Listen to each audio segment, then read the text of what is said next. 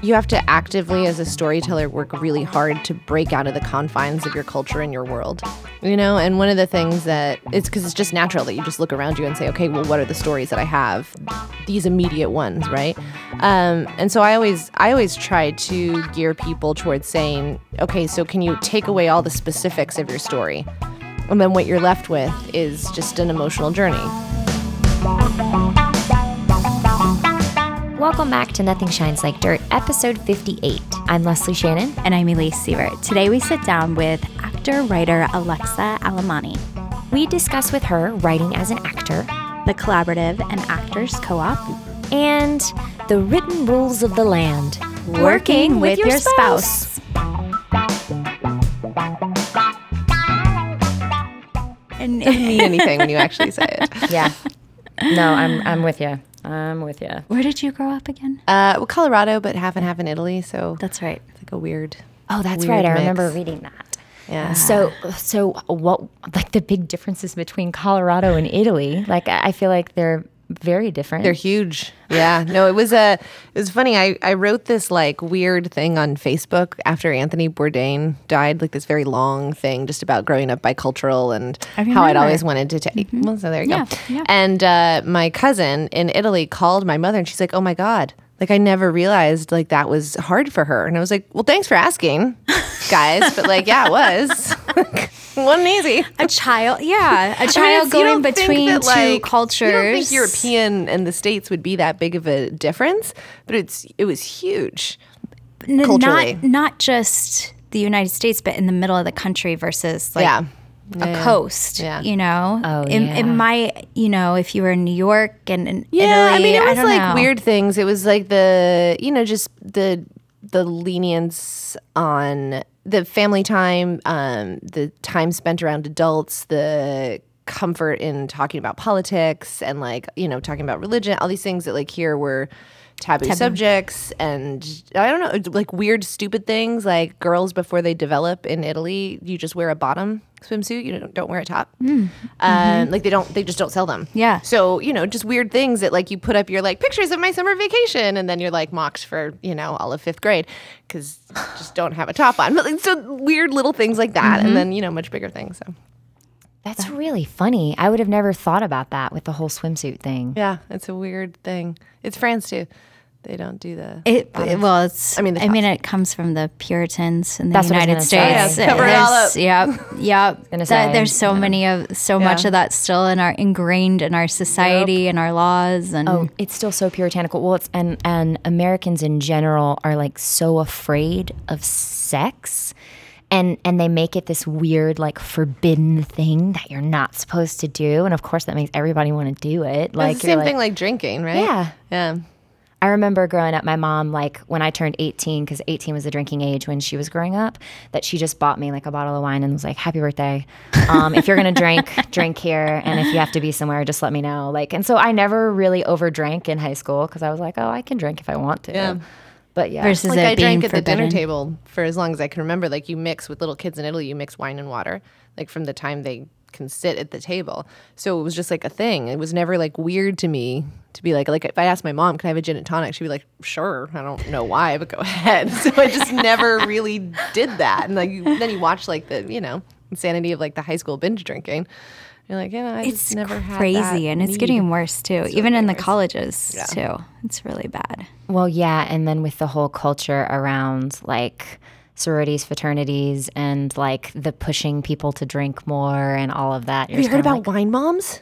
No, tell me about wine There's moms. this like crazy thing now about like these wealthy women, stay-at-home moms, and like what used to be like the ladies who lunch is now this like thing of this incredible pressure of like women in their 40s with their kids to drink, and like every event has some kind of like alcohol around it, like the PTA margarita party and like the soccer planning tequila club, and like these moms saying like I feel super under pressure, and like if you don't drink you're excluded and you're not included like with the cooler moms. And like, well, it's like this crazy. It's like new high trend. school all over It's like high school all over again. You're like, great, because we needed to experience high school again. And let's mix alcohol with taking care of our kids. Because that sounds like That sounds like a wonderful. Not that a glass of wine isn't bad to indulge in, but like if it's like we're at a PTA meeting and we're drinking? How do you remember who's bringing the brownies on Monday? I don't know. It's a good question. It's a good question, guys. So did you get involved in acting in Italy? No. Okay. No. They don't do any of that there. It doesn't exist. So like extracurricular activities, like all that kind of stuff, like you go to school and you come home, which is one of the reasons why like my mom was really insistent that I was here for high school to like have that experience. No, I was mouse number 4 in Cinderella with the younger generation players in Denver, Colorado. And I had a short, it's super random, but I had a short Achilles tendon. So I was walking on my tiptoes for like the first 6 years of my life, and I wouldn't put my foot down, which made me a really good mouse. That would make you a really good mouse. My first role was a little mouse in the Nutcracker, so we have a little bond there with the mouse connection. Yeah, the mouse bond. Aww. That's awesome. So, what brought you from Denver to LA? Actually, I went to New York first. I went to school in New York, so I went to Vassar. And I spent every summer in the city. And a lot of my friends were older, so they all graduated before me. And so I would go, by the time my senior year came around, I was going down to the city every weekend and crashing on their couch. And they'd started a theater company that I was a part of that's still around and doing amazing things called 1 Year Lease. That takes students now every year to like Greece, and they workshop plays like in the mountains of Greece, and then they bring it back and put it up in New York. And so I did their first show with them the summer after I graduated. We went on tour. We went to Italy and Athens, and it was amazing. And then I came back, and New York sucked. Like this is a theme of this month's podcast. Is like New York. It can really suck. It was really hard. And I could not break through, and I didn't know anybody. And it was the kind of thing of like, oh, well, I'll just get my like CSI New York, and I'll be good. Or not CSI New York, what was it? Law and Order, right? Mm-hmm. And I couldn't even get in the door. And there was this girl from college. I'm not going to name names, but she got an episode of Ed like straight out of college. And I was like, what am I doing wrong? It's like, I hate this place. It was I came home for Christmas, and my mom said it was the first time that I left to go back and get on a plane and go somewhere, and that I looked back at her. And she's like, oh, it broke my heart. Like, you were so sad. And then I booked a national commercial, miraculously. And I was like, well, I guess I'm going where they film things. Because apparently that works better for me. And so I moved to LA. You moved to LA. Yeah. And then how did you transition into becoming a writer from... That was a totally... God, my stories sound so depressing. No, they don't. It's real. I think it's like ridiculous when people are like, oh, well, I tried this and it was great. And then this and it, you know, it just fell in my lap. It did. Everything was so wonderful. And I'm like, that is not realistic to being an actor or a creator. Like you have to work really hard for a really long time most of the time before things come to fruition. And that's the reality of it. It's like what, 10 to 13 years is what they say, right? Mm-hmm. Yeah. So I always tell like whenever I see newbies and they're like, it's not happening. I'm like, dude, settle in. Yeah. Get comfy. Set your calendar for like 10 years from now. And then let's like talk about where you are, because it just takes that long, you know? Yeah. No, I was on Mad Men for 4 seasons, which was amazing. And the day, like the second to last day, or like the day after my arc ended on that show, my husband had been in Sunday Company at the Groundlings. And they kind of put out the announcement of who's going on into main company. And he didn't make the cut for main company. And so it was like within like 48 hours of each other. So we were really, really depressed. I think it's this weird thing of when you have the opportunity, like it's such a fluid business that when you have the opportunity to have like a home and a community that like, and then it's taken away from you, it's just super, super traumatizing. Yeah.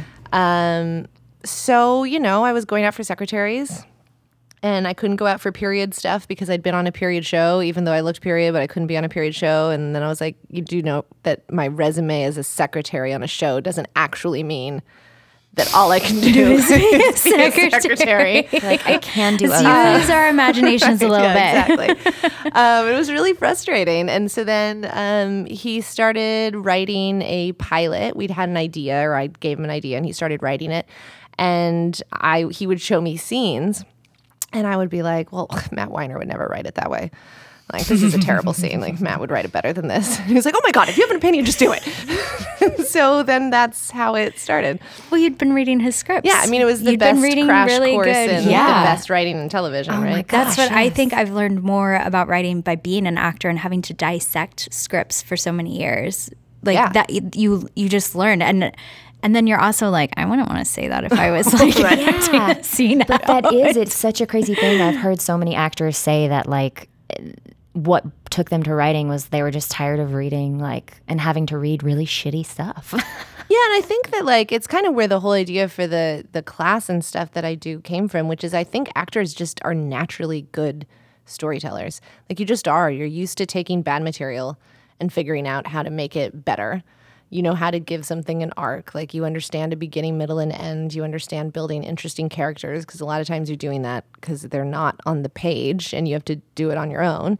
So it's just like doesn't feel like that big of a switch. And I think you're just seeing more and more actors transition and be really, really successful in that because I think it's just natural, that we know how to do that. Yeah, and then being able to just put yourself in someone else, like many different people's shoes, it makes it easier to write characters, I think, sometimes. Yeah, totally. Yeah. Totally. So talk about your class. Like I would love to hear more about it and how you got started in that and just like what it is that your aim is for the class. Well, the reality is that it was a way for me to help other actors save on therapy.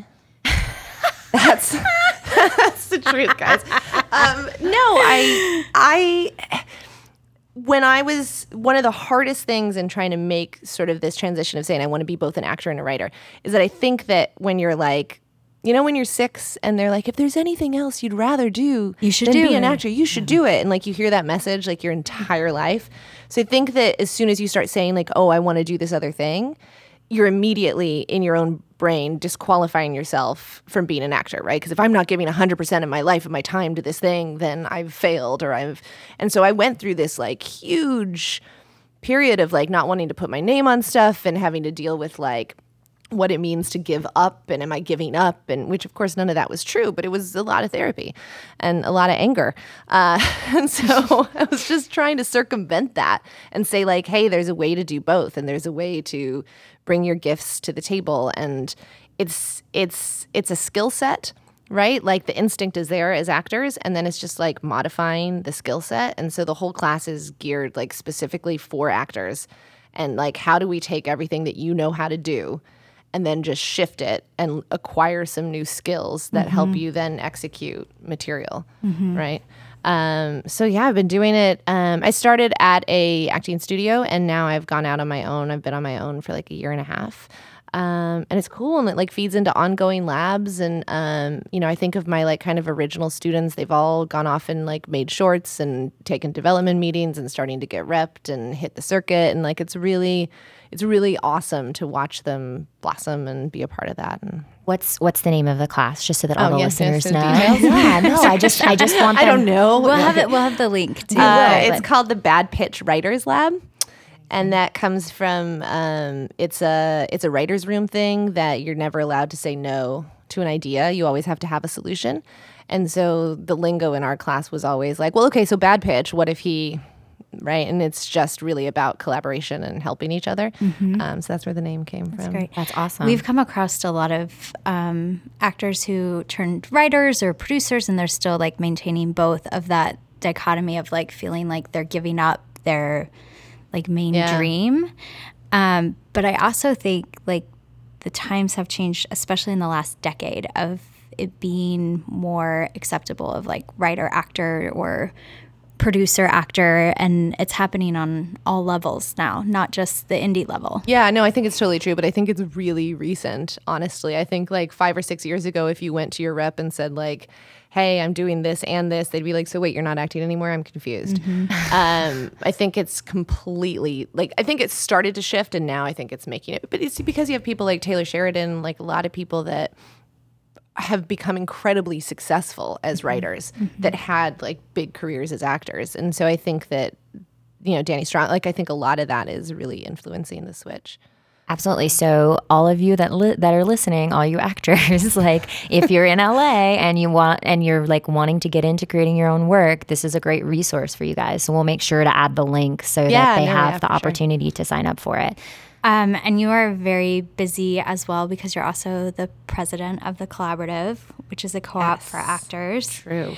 How do you keep, first of all, how do you keep it all straight? And then we'll get into more of what the Collaborative is. I don't. Thank you. Thank you for your don't know. honesty. I know. I'm every admitting day. that. No, my mom teases me all the time because she's like, why do you keep opening businesses that are designed to make other people feel like happy and they have a community and you're not getting paid?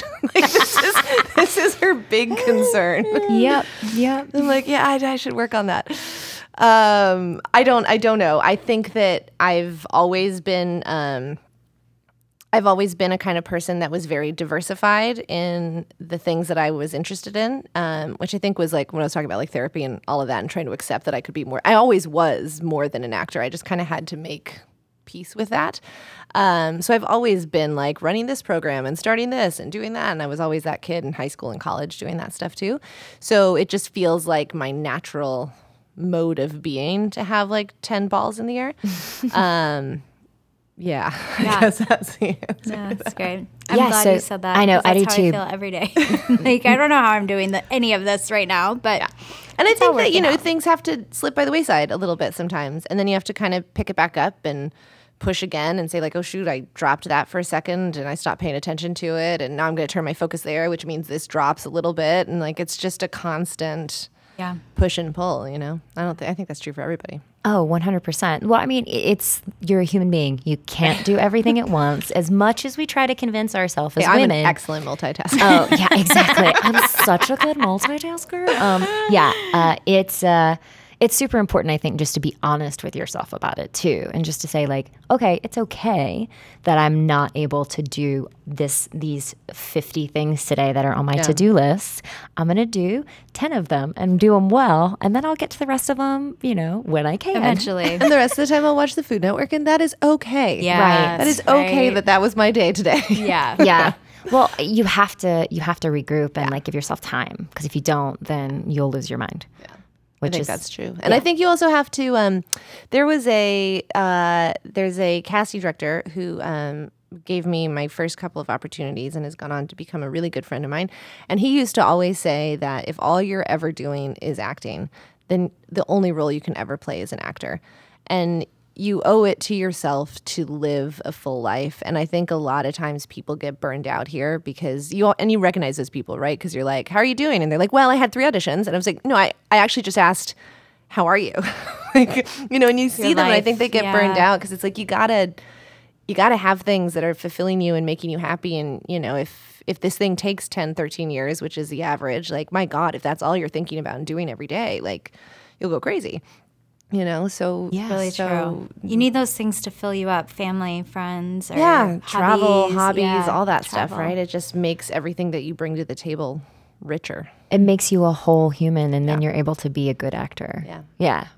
It also helps with storytelling and being a writer and having stories to tell, because you're not just you're not just writing a show. Like, there are so many shows I call about them the Silver Lake problem shows. Yes, The young 20-year-olds living in Silver Lake. I movie. might steal that because I'm like, why are there so many shows? It makes sense, but it's like, let's expand. What else is out there? There's so many other lives besides stand-up comedians or going to auditions. Yeah, it's totally true. Well, I think it's part of the reason why there's such a divisive nature in our country too, is because like people aren't seeing as many stories about people that they know that don't live in these big coastal cities, and they don't connect to it, and so they think we're completely disconnected to them. There's kind of a swing now with like Ozarks and Sharp Objects, and like I feel like there's like stuff trickling in. Oh yeah, So it's not definitely there, and it's getting better. But that's why it's so important to have different perspectives and to live life instead of just going to auditions. And I think that you have to actively, as a storyteller, work really hard to break out of the confines of your culture and your world. And one of the things that it's because it's just natural that you just look around you and say, okay, well, what are the stories that I have? These immediate ones, right? And so I always try to gear people towards saying, okay, so can you take away all the specifics of your story? And then what you're left with is just an emotional journey, right? And that's the thing that you know and that you've experienced. And then theoretically, you can apply that everywhere. I always joke in class that I don't, relate to Memoirs of a Geisha because of my many years spent as a geisha. I relate to the movie because there's some emotional journey there that is connected to other experiences that I've had in my life, right? Whether it's discovering sexuality, whether it's finding your confidence as a woman, right? That's why we go to the movies over and over again, even in worlds that are totally different to us, you know? Because you can follow along the emotional journey. Yeah. And so you have to like teach yourself as a storyteller to like kind of break away from Silver Lake problems and kind of figure out like, great. okay, how can I tell be a this hashtag. story in like a different lens, you know? Yeah. So tell us about the collaborative. So the collaborative started about 3 years ago, and again, it's totally my mom. She's like, just looking for community. I'm an only child, so I think that might be why. But it's a nonprofit. It's a nonprofit educational institution that it's 100 actors that are by audition only. And it basically says, how can you take control of your career, both artistically as an actor, and then also provide the tools to kind of expand upon that. I always liken it to like continuing education. You know, how dancers like go to class every day and that's what they do. And musicians like show up and practice every day. And you could go to class here and, you know, go to your place once a week and check in and do your Meisner and whatever. But there isn't really that sense of like the community of like being an ABT dancer and getting to go every day and be a part of like continuing education and continuing to further your skill. And so the thought was like, well, let's build that for actors. So that's the gist of it. I mean, there's a bunch of classes every month. A lot of those classes are geared towards content creation and production, and also just kind of strengthening your skill set as an actor. So whether that's, you know, voiceover or Alexander technique or audition technique. We have production insurance for our members. So in the past year, we made like 10 shorts through our insurance. Which has been super awesome. Actually, more than that now. And it just kind of continues to grow because I'm always looking for like, okay, well, where can we go? Where can we go? So it's still a baby and it's still new and it's still run by actors. So it moves at the pace of molasses. Which, you know, for type A personalities drives me crazy. I don't know anything about that. But, you know, 10 years, just like an actor's career, it'll get there. It's really cool. I don't think there's anything like it. And I kind of like to do things that nobody else is doing. Mm-hmm. I like it because it brings power and control back to the actors a little bit, whereas other places you're like going and giving people your money to work on your skills, and this is like a community that is helping each other and kind of guiding their own path to, you know, how everybody wants to further their career. Yeah, so. I think it's you know, there's just this like weird intangible element to it. Like you can use our space to self-tape whenever you want. And so there's just this sense of like, I mean, it's a real community that you can post at 9 a.m. and say like, hey, I have a self-tape, who can be there? And you get like 5 answers of like, oh, I can't be there, but text me, or I'll be there at 9:30, or what do you need? Or I'll bring you coffee. And like, it's, I've never found anything like that in all my years. So it's cool to like have been a part of building that and watch it kind of take off. Well, yeah, as actors, it's so nice to have some sort of support from someone who understands, and it's not a competition. It's like you're actually being there because you understand what the other's going through, and you're able to support them through those things, as opposed to like this narrative, I think, that television wants you to think of, like they all hate each other and it's like they don't want to be friends because they're competing for the same things. And it's like, that's a load of baloney. Yeah, like, it's not true. That's not what it's about. Yeah, and I think you also like you build a community where you know each other well enough that you push each other to be better, actually. And I think that, I mean, that goes back to like the dancers and the musicians, right? That like it's not just about saying, oh, I graduate with my MFA or I graduate and I'm now just in this like stasis of like, this is who I am, and I just go out and audition. And you have to not only like keep that skill on point and tight, but you also want to ideally be getting better, you know? And so to have a community where you feel safe to like experiment and push yourself and try harder and try new things is, I think, lacking kind of. So it's really cool to like let it come to life here. That's awesome. Like going to the gym. Yeah, it totally is. It's like but going to the gym with like 100 of your best friends. Yeah. That are like, hey, do 10 more sit-ups. Come on. Right. You're like, oh, shut up. I hate you. Okay, I'll do them. I do want to circle back to working with your husband, like working with your partner, and how like the dynamic of that. And we've interviewed a couple of like husband-wife or partner duos, and any lessons or advice of working with someone you're so close to? Yeah, we have a lot of really strict rules. And they're rules that have developed, Yeah. but they're like hard line rules, and I think they're kind of good for any people that work together as partners. It's a very common partnership. I think kind of really the only one that I've heard of that is the most common and that works the most is that somebody's sort of bigger picture and somebody's a little bit more micro, right? And then that's sort of the balance. My page is always zoomed like out to like 75%, so you can like, I'm gonna lose my eyesight, and his is like at 250, where like the only thing it's one word that he looks at as he like scrolls through, right? Just to kind of put in perspective like how we approach the script. But we have like a couple of really strict rules. Like we, whenever somebody's working on something, and the other person comes in to read, they have to read it as a PDF, and they have to read it through 3 times before they're allowed to make any changes. The PDF is because our instinct is to just start changing. Yeah. And then the 3 reads, that one developed because it's like if you think about how long it takes you to write 10 pages, and then you think about how long it takes somebody to read 10 pages, it's not really and you're probably going to have the same notes and make the same changes that you would have made on the first read anyway, but it's about sort of respecting the time that was put in before you kind of come back to the table and then collaborate. We spend a lot of time on the front end of the process talking. Like we'll just talk a lot and not allow ourselves to get to plot, not even allow ourselves to get to story, where we'll just talk about why this movie, what are we trying to say, who are these people, and until we're both really, really solidly on the same page with that. And then we make sure that our story cards are aligned and that we both know what we're doing. And then we kind of take off and one like an person outline goes type yeah, thing. like just basic story cards that are Yeah. not plot, but like very therefore, like this happens, therefore this, therefore that. The South Park rules, and I use those a lot. Yeah, they're great. I use them a lot. Yeah. And then we kind of go forward. One person leads and the other person follows, and we kind of continue that process until you can't recognize who wrote what. Is kind of like our goal for feeling like we've reached a good draft. And it's been like a learning process, and I think one of the benefits of it is that. And I don't know, maybe this is a bad thing, but we don't have any barriers on when we're talking about stuff. So, you get an idea at 2 a.m. and it's like totally fair to be like, hey, wake up. Hey, What do you think about this? Which, I guess you can't do with like a regular writing partner without really irritating them. Yeah. So no, but it's been I find it really, really beneficial to have somebody. I think they're becoming more, I think there's a difference between a writing partner and a writing buddy. It's a term I've invented lately.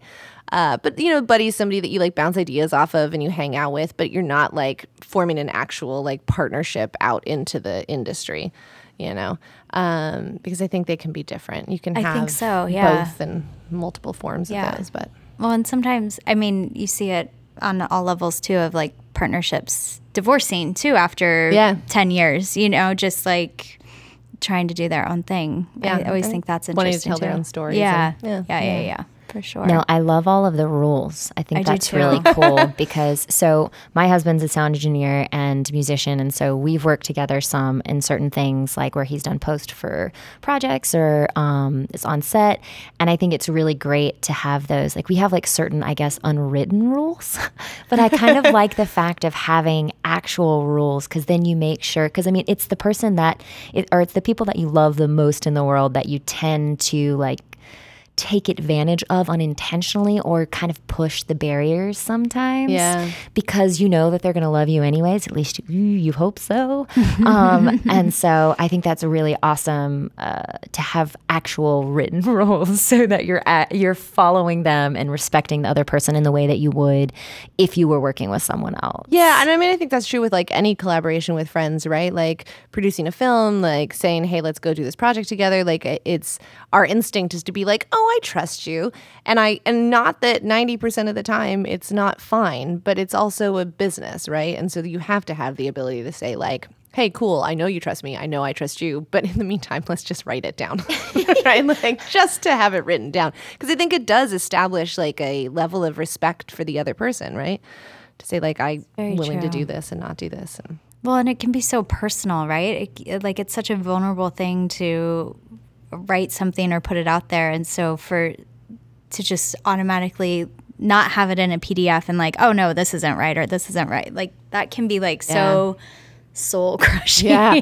Oh no, and we always have the rule of like you have to say good things first. Yeah. And they can't be fake good things. Yes. They have Sandwich to be method. like real. Like, you know when you can tell when it's like, I really liked this, but I'm just trying to get to my bad note. Right? Like they have to be like genuine, here's what worked. The other thing that we do is that the fixes are always like just all compiled together. Like it's not this was wrong. It's like, hey, so in this section I'm going to do this instead. Are you cool with that? Like in this part I'm going to do this. Are you cool with that? And then it becomes much easier to be like, oh yeah, sure. Instead of getting defensive with like this didn't work. Yeah. And it's like, why didn't it work? Yeah. Yes, it worked. Like I think you misread it. Like you only read it 2 times. You know? I also always try to use like, this wasn't clear. Like, what are you trying to do here? Because I'm like, this section isn't clear right now. Or, you know, like, I like this, but this stuff right here is not, I'm not taking it in, you know? One of the things that I always teach my students in taking notes, which we should do a better job at with each other, but it's this idea that you're getting a note because somebody doesn't feel something. That's the only reason. And then they're going to jump to a conclusion and say, like, maybe if you did this or maybe if you did that. But ultimately, you have to kind of step back and figure out what weren't you feeling and why weren't you feeling it. And that's the thing that I need to fix. Like, like you should have cried here and you didn't cry. So where did I go wrong? Right. And I think then it becomes much easier to process notes and kind of look at them as what can I fix instead of getting sort of defensive. And I was just reading something. Now I'm forgetting where it was, but that there are no bad notes. Like when you get a note and you think it's bad, it's exactly that same thing. Like take a step back and be like, they weren't getting what you were trying to do. So figure it out. Yeah. Figure out how to make it better. Yeah. What are you guys working on right now? Anything you can talk about? Anything that we can talk about?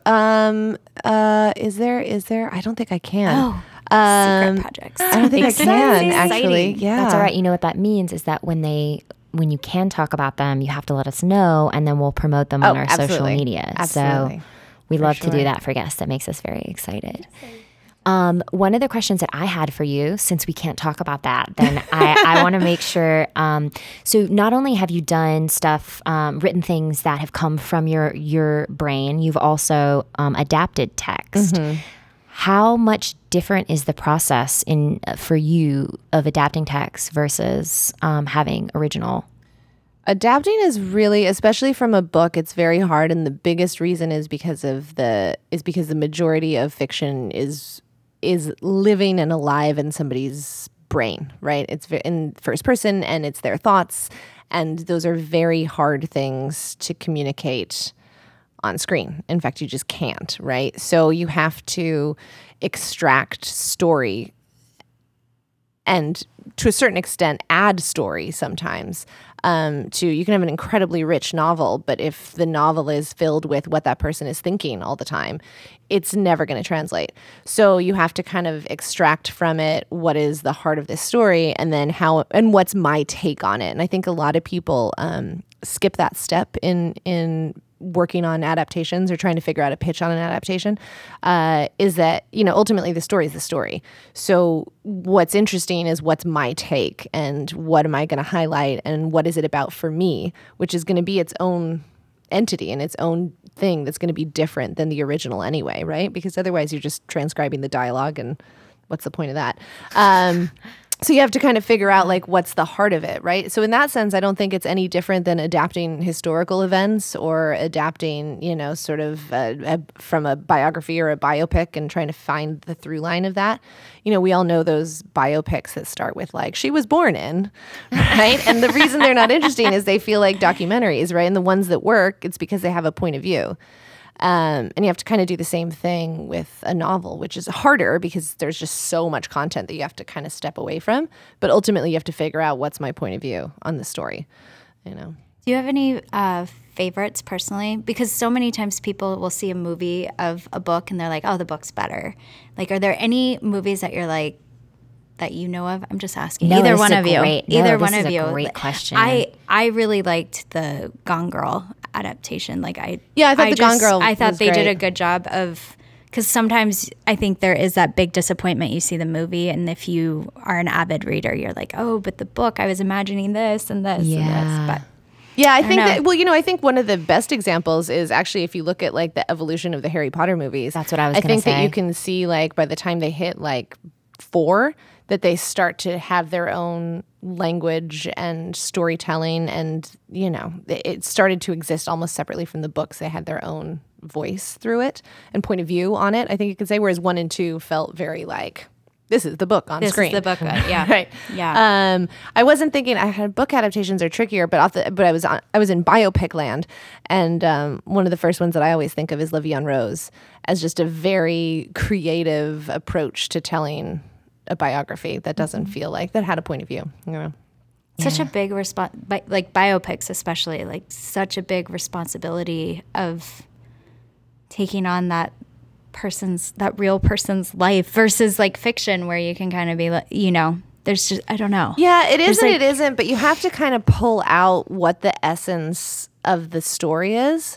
And I mean, I don't know if you guys followed like all the stuff when Argo was nominated, but the young writer would have a lot of like conversations with Ben Affleck, who wanted to change the end of the movie to make it actually feel climactic, right? Because the way it actually all wrapped up wasn't like that, and he was a stickler for the historical accuracy of it. And Ben kept saying like, but it's a movie, and you have to actually still make it entertaining. And so the job is to say like, well, how do I pull the essence of it? We're working on a similar kind of biopic story right now, and one of the things that we've been working on changing is she sort of at some point had made a decision that we don't have any access to knowing when it happened to live her life very differently. And in early drafts, you just kind of met her having already made that decision. And it presumably happened when she was a kid. But in sort of our newer versions now, it's like, well, it's much more entertaining to get to watch that and see it on screen. So even if it's inaccurate because we've bumped it up 20 years, she still at some point made that choice. So it's still true to who she is, right? The essence of the character is still there. The heart of her journey is still there. We're just making it more entertaining. And you care about the character more when you're able to see that change, that always. shift, that transition, because then you see them as a character that grows versus a stagnant character that just like do.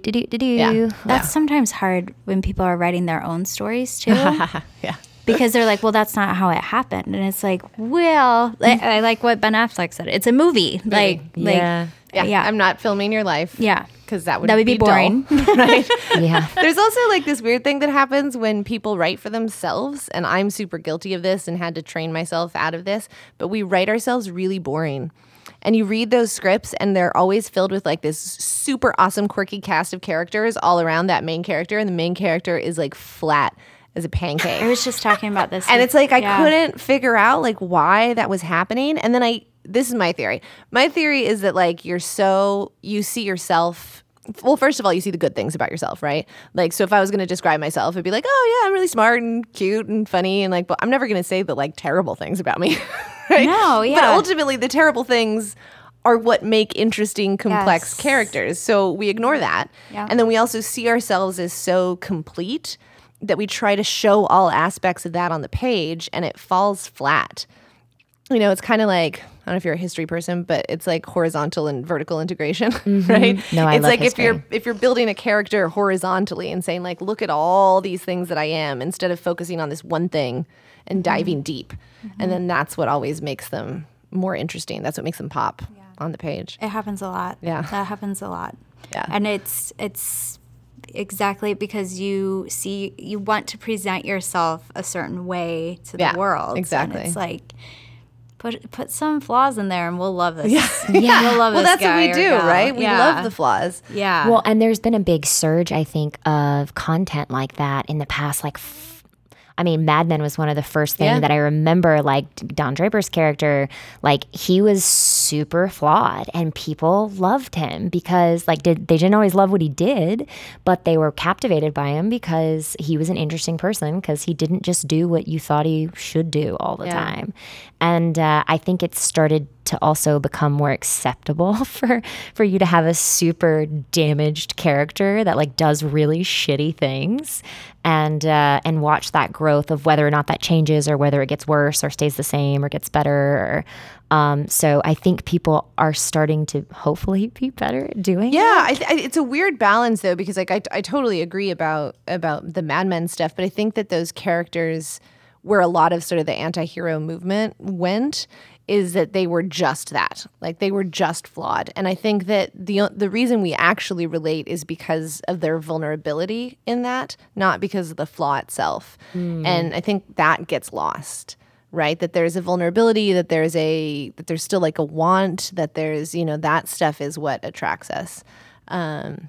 Which is different than like being just flawed, right? Like, I don't know if that makes sense. No, it makes total sense. Yeah.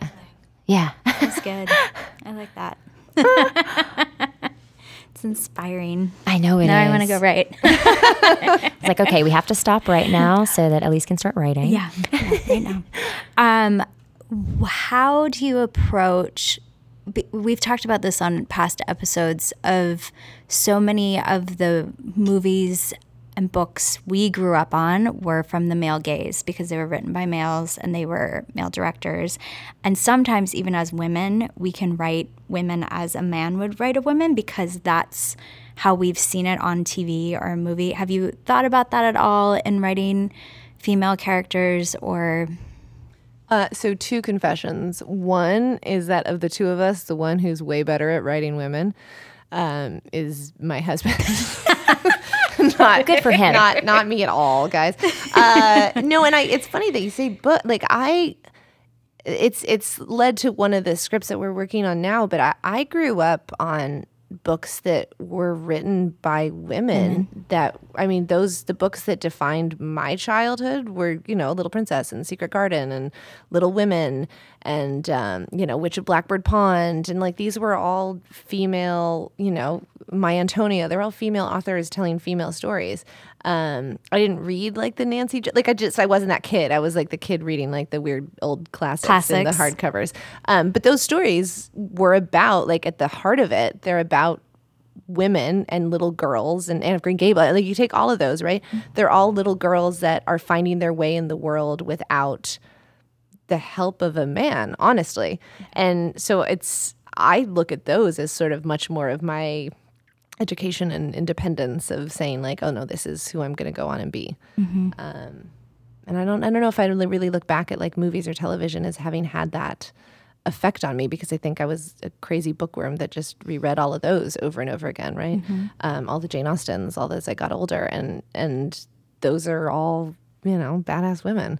Yeah. Little Women was one of my favorite. I read it like 5 times. Pride and Prejudice I've read like so many times. Yeah. Because you love those like strong female characters in worlds where they weren't supported or were looked upon as being really strange for being strong, independent women. I wonder if it's subconscious too, like as I'm pregnant and thinking about raising a kid, like the subconscious of gravitating towards women who weren't just finding a man versus like the Cinderellas and the Little Mermaids and stuff like that, like not really being able to consciously comprehend why you were drawn to that stuff. But yeah, I mean, it's like, 'cause it's not like I didn't watch Beauty and the Beast and think it was like the best thing ever. Yeah. But if I think back on my childhood, I think back on those books. Like I reread Secret Garden every year for, 10 years at Christmas. Like that was the thing that I did. And there was that movie version where they made her marry Colin at the end, and I was like, what are you doing? Right? She doesn't need a man. I know. She's fine, guys. I know. And there was another one where she married Dickon. I was like, she doesn't need to marry anybody. Just let her be Mary. Well, there's those movie versions that ruin the book. Yeah, there you go. So circle back. Exactly. Circle back to that right there. Tie that up in a bow there. Close that up for us. Do you have any like passion projects if you were just handed like all the money to make whatever you want? Is there any passion projects that you would just hope to make? Oh, so many. I mean, we have, we have a lot of scripts. We've been actively writing for the past 7 years, And I had somebody in my lab just wanted to add it up because I always tell them like it's just about content. Like it's a skill and you get better and you just have to write more and keep writing, keep writing, keep writing. You can't get fixated on your one script and let that take you 2 years. Like you have to keep writing. And so they were like, well, how many have you written? And Very good impression of a student. so we added it up and it was 35 in the past 7 years. So some of them are locked down. Some of them are still out floating in the ether. Some of them I'm holding in my back pocket and saying like, oh, please let something come through. And then the ones that have been sitting in your back pocket for like 5 years and you're like, oh, screw it. Like, let's see if we can just sell it. So, I don't know. I have a million of them that I would, run and Do you like make writing happen. for film or TV more? I love TV. We can't crack TV as well. I mean, we've staffed, which was a really great experience, and we learned a lot staffing. But our stories tend to work better in the film world. And frankly, I like being in my pajamas a lot more than I like going to an office. So It's good to know about yourself. That's very good to know really about good yourself. to know about yourself. Yeah. I agree with that also. I'm like, I would rather just sit on my couch or at my table and just write as opposed to like going I didn't somewhere. come like this far in my career to have like a 9 to 5. Right? Like, come on, I've been guys. avoiding Like, it I've been for avoiding it so for many 30 years, Like, right? Yeah, But let's not stop now. Let's not start now. No. Mm-mm. Well, awesome. Well, where can people find you online? Well, so there's my website for the Writers Lab, and I have an Instagram that I try to keep up, which I'm supposed to know to tell you what. Oh my God, That's I'm okay. terrible We'll at this. put You the know. links below. We'll put but all the no idea. links. if We they're always off- like to, if we can, reinforce by having verbal as And well visual. as written. Gotcha. Yeah, we Yeah, try I to. don't remember any all of right. that. So all right. Instagram, Yeah, the internet, internet, ether, and We'll general. have links for you. Okay. Google. I don't know. Google links. Thanks. Google is great. Google is great. Have you seen the YouTube video of the Italian grandmother trying to get the Google Home to work? No. Oh my God. Is it great? Hello, Google. Google. Google, go. It's amazing. It's amazing. Oh my gosh, that reminds me of the grandma and grandpa. Did you guys ever see they were trying to like video chat with their grandkids and they didn't realize they were videoing themselves and it's hilarious. And the old man is like I think he like grabs his wife's boob or something, like making like jokes, that's and they're so like funny. they're like on No the idea. internet and they have no idea. It's really endearing and sweet. And I'm like, can you imagine like they gotta didn't be even so have overwhelming, yeah. computers, you know, they were lucky to have a TV, and now we all like carry around little computers in our palms. Yeah. My mom's discovered gifts.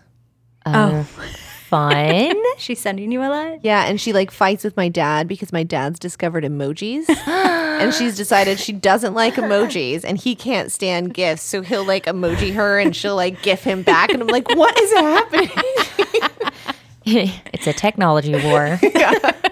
I know. I always like it when the older generation calls it the Google. The Google. The Google. Yeah. I'm like, okay. Or the World Wide Web. The World Wide Web. That's a good one too. Oh, Yeah. awesome. know. Bless their hearts. No. Well, thank you so much you, for guys. spending time Thank with you. It us was a this blast. afternoon. Thank you for sharing all your information, and we'll have all the links, like we said. And Check out her class. And yeah, yeah. awesome, guys. Thanks for listening. Bye. Bye.